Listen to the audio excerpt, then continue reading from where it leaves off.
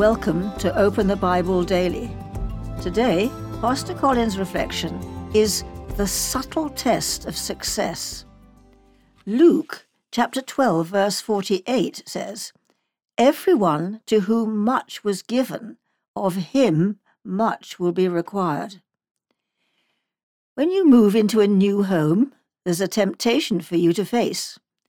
When you graduate with a degree, there is a spiritual danger for you to overcome.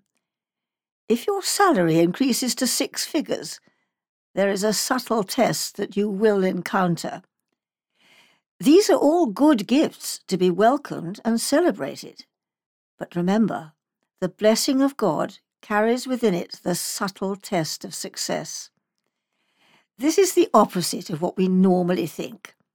The time of your greatest spiritual danger may not be when you are sick, but when you are well. The time of your greatest testing may not be when you lose a job, but when you find one. The time when you are most likely to grow cold in your walk with the Lord is not when the stock market goes down, but when it goes up.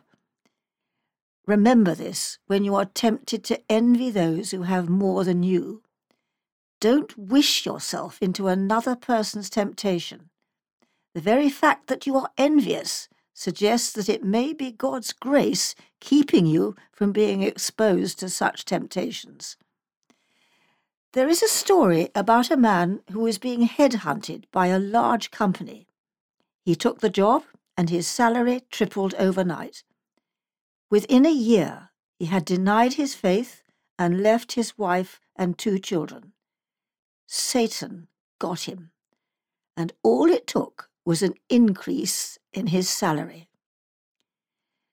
C.S. Lewis put it like this: prosperity knits a man to the world. He feels that he is finding his place in it, while really it is finding its place in him.